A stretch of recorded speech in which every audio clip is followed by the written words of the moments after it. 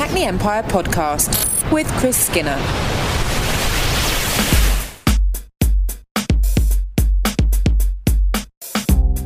I've just arrived at the Hackney Empire for what is one of the great days in the Hackney Empire calendar. It's a show dedicated for the kids. Alright, the family will probably enjoy this one too. Shakespeare, Chaucer, Dickens, it's all well and good, but what the kids want to see is some horrible histories. Benjamin Johnson. Toby Tudor's like blood and everything, and they have executions. So horrible histories is nice and gory, that's why you like it? Yes.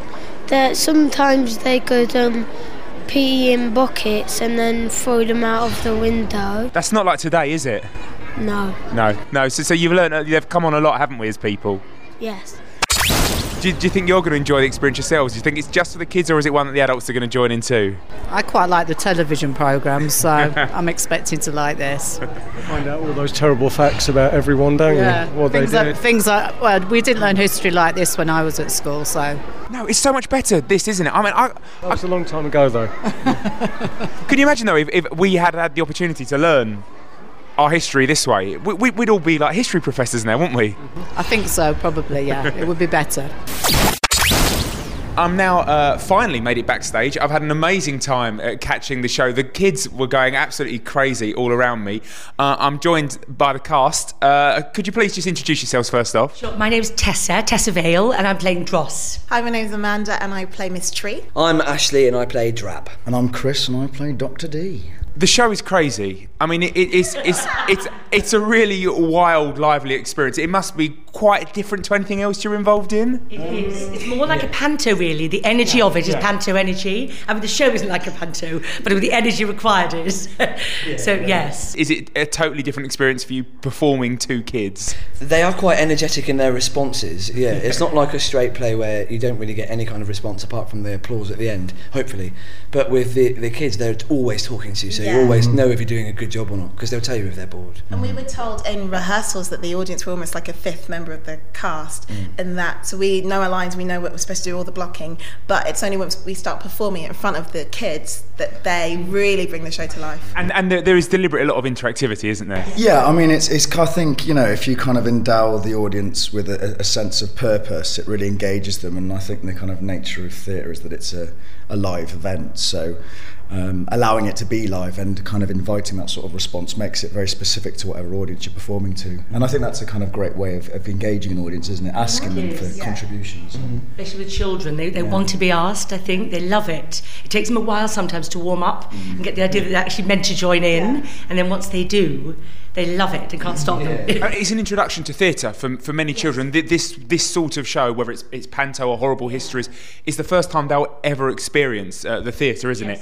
For you guys, horrible histories, are any of you admitting to having read the books before? Were you familiar with the TV programmes? Actually. I think I definitely was a big fan of the TV show, which is a bit shameful to admit because it's not really for my demographic. But I loved it. Loved the show. And the idea of doing a programme like this, has it been an education for yourselves? Have you got what are your favourite history facts that you guys have picked up along the way? That's the disgusting things, isn't it? More finding out the kind of personal sort of horrible nature of someone like Anne Boleyn, who obviously tended to throw up a lot, or looking at the horrible side is really it kind of tears them down, all these icons. And real things where this whole story of Mary Queen of Scots is really fascinating for me, where she actually did get killed in a really horrible way, and we're not just making that up. That's really really macabre and really horrible, but it's great fun at the same time. Well, the boys who I was talking to before, the thing was they were like gore was the thing. But what a great way, I guess they're paying attention to the gore, but inside they're taking in the knowledge of the six wives. They're learning about Elizabeth I. To learn, because kids are not going to listen to stuff because they switch off quite quickly, don't they? And I think drawing them in and getting them to see what they know as well really helps. So divorced, beheaded, died. They all know that really, which is weird, and they all join in with us. So I think that's a great way of learning, isn't it? So you're all like confidence tricksters, basically, aren't you? You trick these children into learning, whilst they think they're just getting all this gore and entertainment. Who are you? I'll go through all of you. Who is your favourite person to play and why?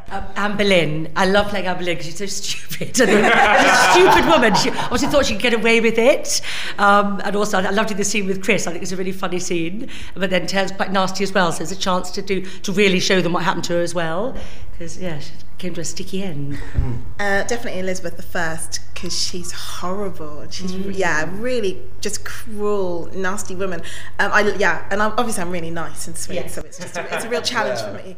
It's a surprise one, Elizabeth. Elizabeth I is one of these royals who is surrounded in myth and propaganda, isn't she? Yeah, it's true. So I think it's important that we do show the nasty side as well, and the way that she treated her cousin, Mary Queen of Scots, and the hatred that she found, the jealousy that she felt towards her as well.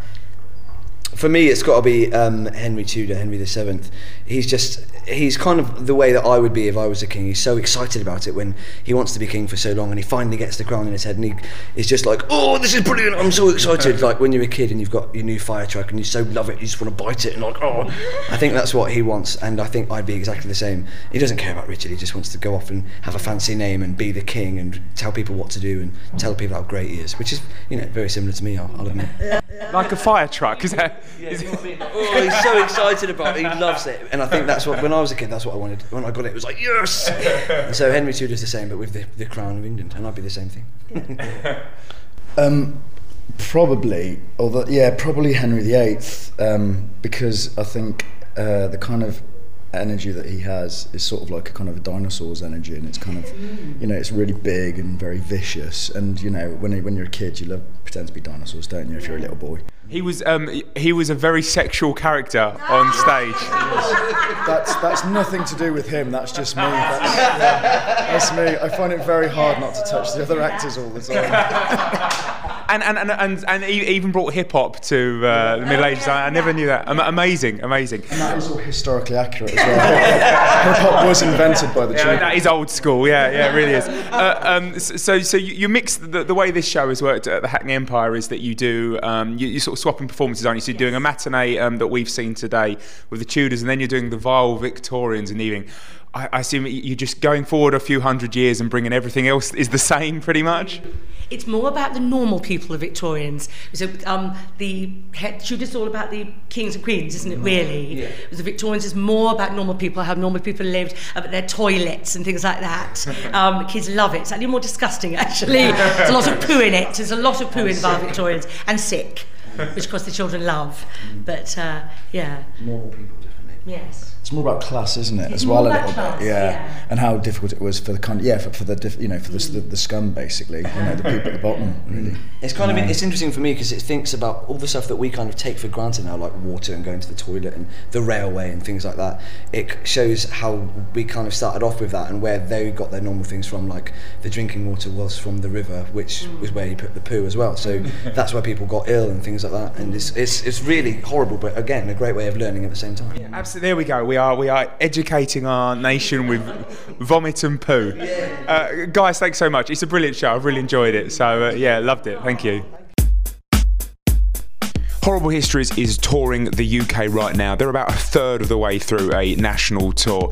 Ben and Holly's Little Kingdom is a real standout kids programme that comes to the Empire in July. It's from the makers of Peppa Pig. And don't forget that tickets are on sale now for the Panto this winter. So get involved. I'll be back with another Hackney Empire podcast soon. I'm Chris Skinner. Goodbye.